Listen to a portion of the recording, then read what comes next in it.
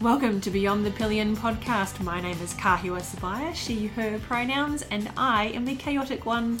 And my name is Mark Drexler, he, him pronouns, and I'm the one who's reached an age where he really appreciates heated grips. Welcome to episode 1 of Beyond the Pillion podcast. Today we're going to be talking a bit about what this podcast is, who it's for, and who we are. But stick around for a tip about getting the first bike right. And before we start today, though, we do just want to acknowledge that we are recording this podcast on the traditional lands of the Kaurna people of the Adelaide Plains, and to pay our respects to elders past, present and emerging. Absolutely. But this is a podcast really for women, for non-binary people looking to get into motorcycling, or maybe you started recently. And maybe you don't have a group of experienced riders in your orbit that you can ask questions about, get some help with. Well, we will be those friends for you. We want to help give you advice, be a sounding board, in a way that understands the context of women and non-binary people coming to motorcycles. We want to help cut through some of the noise of online forums and a whole bunch of other content out there. So really this is a place where we will be having conversations, we'll have some tips and tricks and interviews with other people. But first, maybe we should introduce ourselves. Mark, what do you think? Sounds like a good place to start at the beginning. So riding history, I think my riding history started about 30 years ago, I guess, as a university student who was looking to get into motorbikes for two reasons. One of them was to have a cheap form of transport, and the second one, of course, was to look cool in amongst all of the other university students and the share house that I was living in, where everybody owned motorbikes. Throughout that time, so I've had 10 years at the beginning, then took about 12 years off riding, had a long break in there, then got back into it when I was in my 40s, and have owned, I would be guessing, 20-something bikes, of which I still own a small collection, as you hear Kahiwa laughing about how many motorbikes I still have. As well as my riding history, so that's been the fun part of my life. My career, which of course has had fun moments, let's not take away from my career. Right now I work in a motorbike shop, which is fantastic. I work in the sales team of a dealership in South Australia, which is fantastic. It's like going into a giant toy shop every morning. Before that, I worked in a variety of senior roles in education administration, a little bit in technology. So, did a whole bunch of stuff where there was quite a lot of complexity, quite a lot of very interesting problems to try and solve. And I found that quite a lot of those end up transferring across into my role now working in the motorcycling industry. Why did I want to do this in the podcast, do this podcast in the first place? I think for a while now, I've been very keen on just trying to help just help people in general get into motorcycling, but particularly helping more women get onto wheels.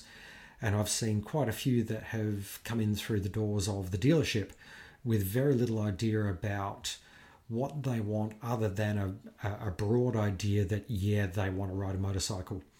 I'll give a quick shout out to Kylie, because I promised that I would, as one of the people who inspired this, who is a lady who is fairly early in her motorcycling journey, but was one of those people who really did walk into the shop saying pretty much what I said just then, that she knew she wanted to ride a motorbike, but in terms of how to get to that much longer term goal, really didn't know a huge amount. And for me at that point, it was a bit of an eye-opener, thinking, wow, okay, I have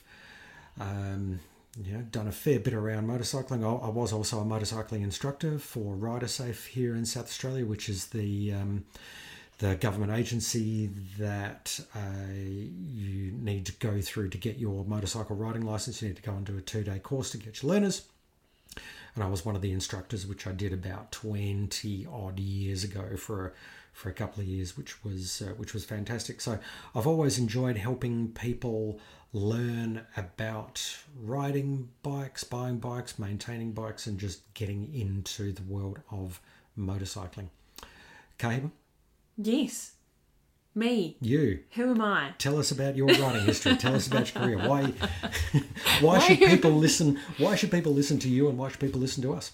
That is a fantastic question. I am probably about 5 years, just a little under 5 years into my riding experience at the moment.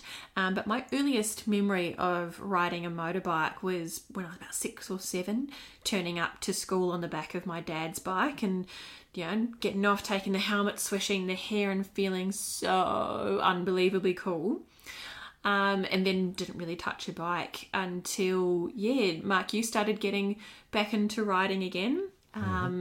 Went on the back a couple of times as a pillion passenger and decided, actually, I really like this. I think I'd quite like to be the one in charge, the one in front, but feeling actually quite scared about that, and having that vision for myself as a badass motorcycle chick, but feeling quite intimidated by the motorcycling world.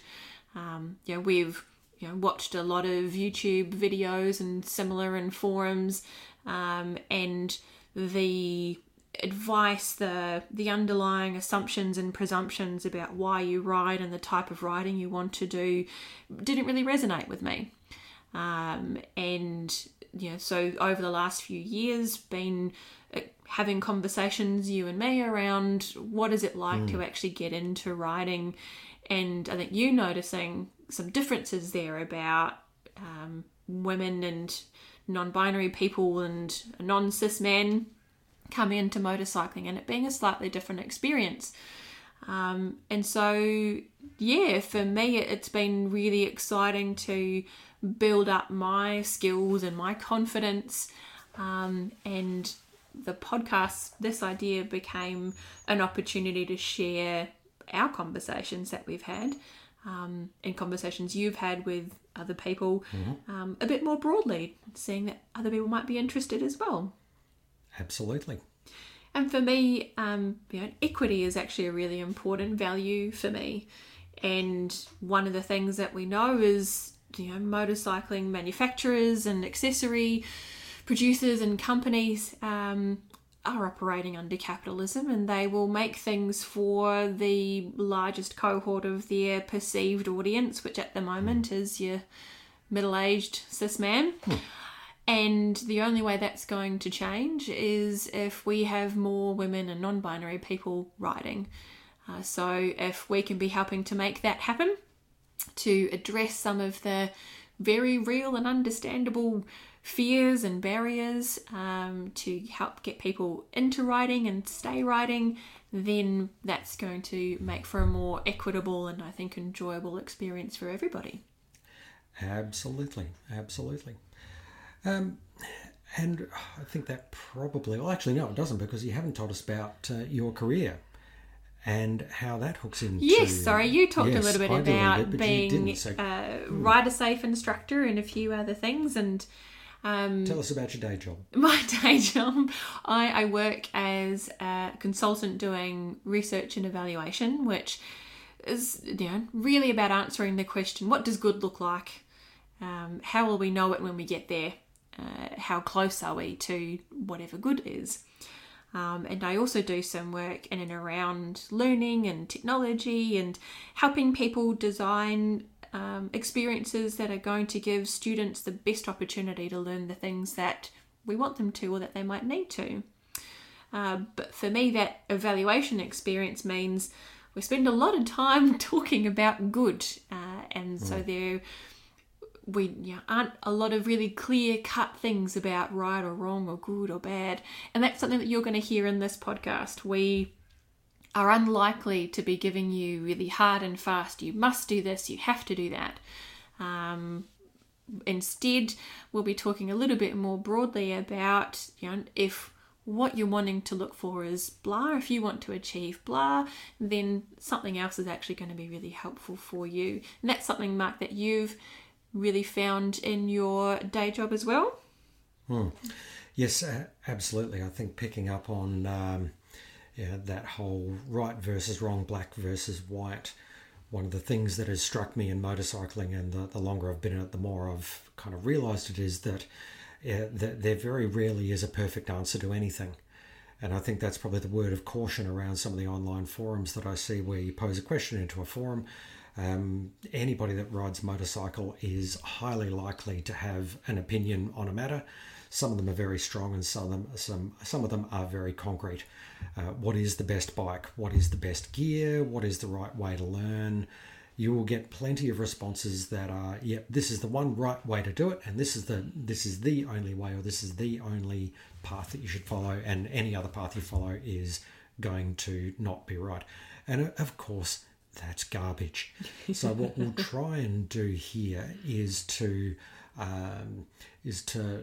what Kahi was experience as an evaluator, which really is focusing on not necessarily the best or the right, but what is good for you, good in context, and absolutely that right. You as an individual person, every single rider will have different things that they're wanting to achieve, different goals, different body physical constraints that they're working with, that there is no one right perfect bike, anything really, but in this context, definitely no one right bike. And I would say that if there is one takeaway that you do take away from this, and I'm talking to the people who are either just thinking about getting into motorcycling, or who are very, very early in their journey through into motorcycling, is that don't worry if you are looking at a scenario of trying to make a decision about a particular, whether it's a bike or whether it's gear or whether it's a riding style or whether it's anything else really, that you're just looking at a sea of information and you're really just confused and terrified and intimidated, as Kay was said. Don't worry about it. That is perfectly normal. Learning about motorcycling is an iterative process. The right answer, as Kay was said, context is everything, and time is included in that. That the decisions that you make now about the path that you want to take, we will try and help you at least have enough information to have some guidance around the decisions you make. But make the decision. Don't fret too much over a lot of these decisions, because hopefully if you do a bit of thinking, a bit of research, you will get most of the decisions at least good. But don't get hung up and into thinking that you have to make the absolute perfect decision every time right from the outset, and that the only way to do that is by knowing everything there is to know about motorcycling. It doesn't work that way. I've been riding bikes for 15 years, even if it's been in 2 bursts, and I'm still learning things, maybe not every day, but certainly every week I'm learning new stuff that makes me think, oh, wow, okay, I didn't realise that. Sound fair? Yeah, I think so. I think for me, the learning curve has really mapped alongside the bikes that I've owned. Mm-hmm. Thinking about the right first bike, the first bike that I went to go and take on a test ride after getting my learner's permit was a Yamaha MT-03. Which we thought, it's good, it's got a bit of power, it's a pretty decent kind of seating position. Took it round back corners of one of the local retailers and promptly dropped it, trying to get on a corner because I had completely forgotten about gears and all sorts of other things, freaking out being on the road. And then we had a conversation and worked out that actually a really good first bike for me now, having had that experience of coming off the bike, was something that would be really non-threatening, to take away some of the fear and the intimidation, to say actually the goal, regardless of the practicalities and the specifications of the bike and all that kind of thing, the goal is something that makes me feel comfortable and want to ride. Enough to build my confidence. And so I ended up having a Honda CB125 for all of about, 5 months? Just long enough for you to get through your level 2 license test to get on to onto something else, but also, to be fair, for you to get enough confidence, and once you did get that confidence up, then the bike that you originally thought that we'd done through meticulous research that the MTR3 was probably the right one, did end up being you went for the R3 rather than the MTR3. Yeah, the R3, but very similar, basically the same bike. Which then was the right bike for you at that time. And I had that bike for a good couple of years, actually. 3 years, 2-3 years until it got stolen, maybe? Yeah, we'll talk about keeping your bike yours later. Yeah. But the point there being that the right bike might change as you change, as your circumstances change, as your goals for riding change. And, one of the things with having the bike change owners all without my necessary consent or intention. It was stolen. Was that had an opportunity to buy a bigger bike, and that coincided with living in a different area, having a different type of riding, rides that I was doing, wanted to be able to go a bit faster, living in an area where I wasn't doing as much commuting in the city. So a slightly bigger bike that's still comfortable became the bike that was right for me. So again, if you're thinking about your first bike or the right bike for you, it's that you're probably going to change. Your wants and needs from a bike and your goals for riding might change, and so therefore the right bike might change. And it's perhaps less about the specific characteristics, although for me colour is very important, but it's more about having a bike that is going to help you meet those goals.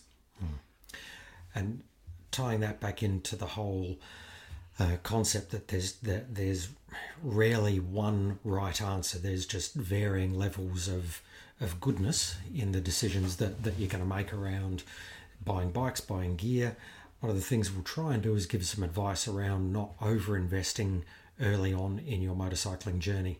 So because it will be the same with helmets, it will be the same with gear, it will be the same with other safety gear or bike anti-theft stuff or a whole bunch of other different things, which we will be talking about in upcoming episodes. Yes, we absolutely will.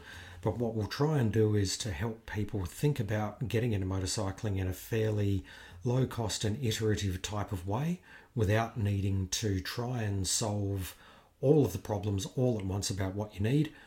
But doing it, if there's any agile software development people out, it is very much an iterative development model of starting off, getting the minimum viable product for you to be able to get moving on the road, and then gradually building on that. Sometimes it will include changes of motorcycle over the years, but also learning the different types of gear that you might like or might need, the different types of riding styles that you do or don't enjoy doing. And it really is, as much as I cringe at the word, it really is a journey. And for the vast majority of motorcyclists, I think once you're in, then it's a journey that doesn't really stop. It might change and morph over the years, but I think it's something where you're constantly learning, changing, developing into new and interesting things, which is one of the many reasons why it is such a fascinating community to be a part of. Yeah, I think that is one of the big benefits of riding a motorcycle in contrast to driving a car or another kind of vehicle. Partly, you talked a little about costs there, and changing bikes. Bikes are a lot cheaper to purchase, and you're more likely to keep a lot of that value when you sell it. So there are fewer risks in terms of changing vehicles, bikes semi-regularly. And the outlay of gear and other things, whilst it is relatively significant in contrast to, say, getting into a car, jumping into a car, it's still not that big in the grand scheme of things compared to the purchase of a car. As well as having all of the different types of riding that you can do, different types of rides. There is, I think, a broader variety of ways that you can ride a motorcycle and different things that you can get out of it. But that's kind of starting to talk about our topic for next week. So in our next episode, we'll be kind of answering some of those questions. Really, have you ever had someone told someone that you're riding or that you want to ride, and their reply was, "Oh, isn't it dangerous?" And it might have had you wondering if you actually even wanted to do this. So next week, we'll be talking about the costs, the risks, and the benefits of becoming a motorcyclist, and why, as Mark kind of alluded to, for us, the answer is yes. Yes, we do.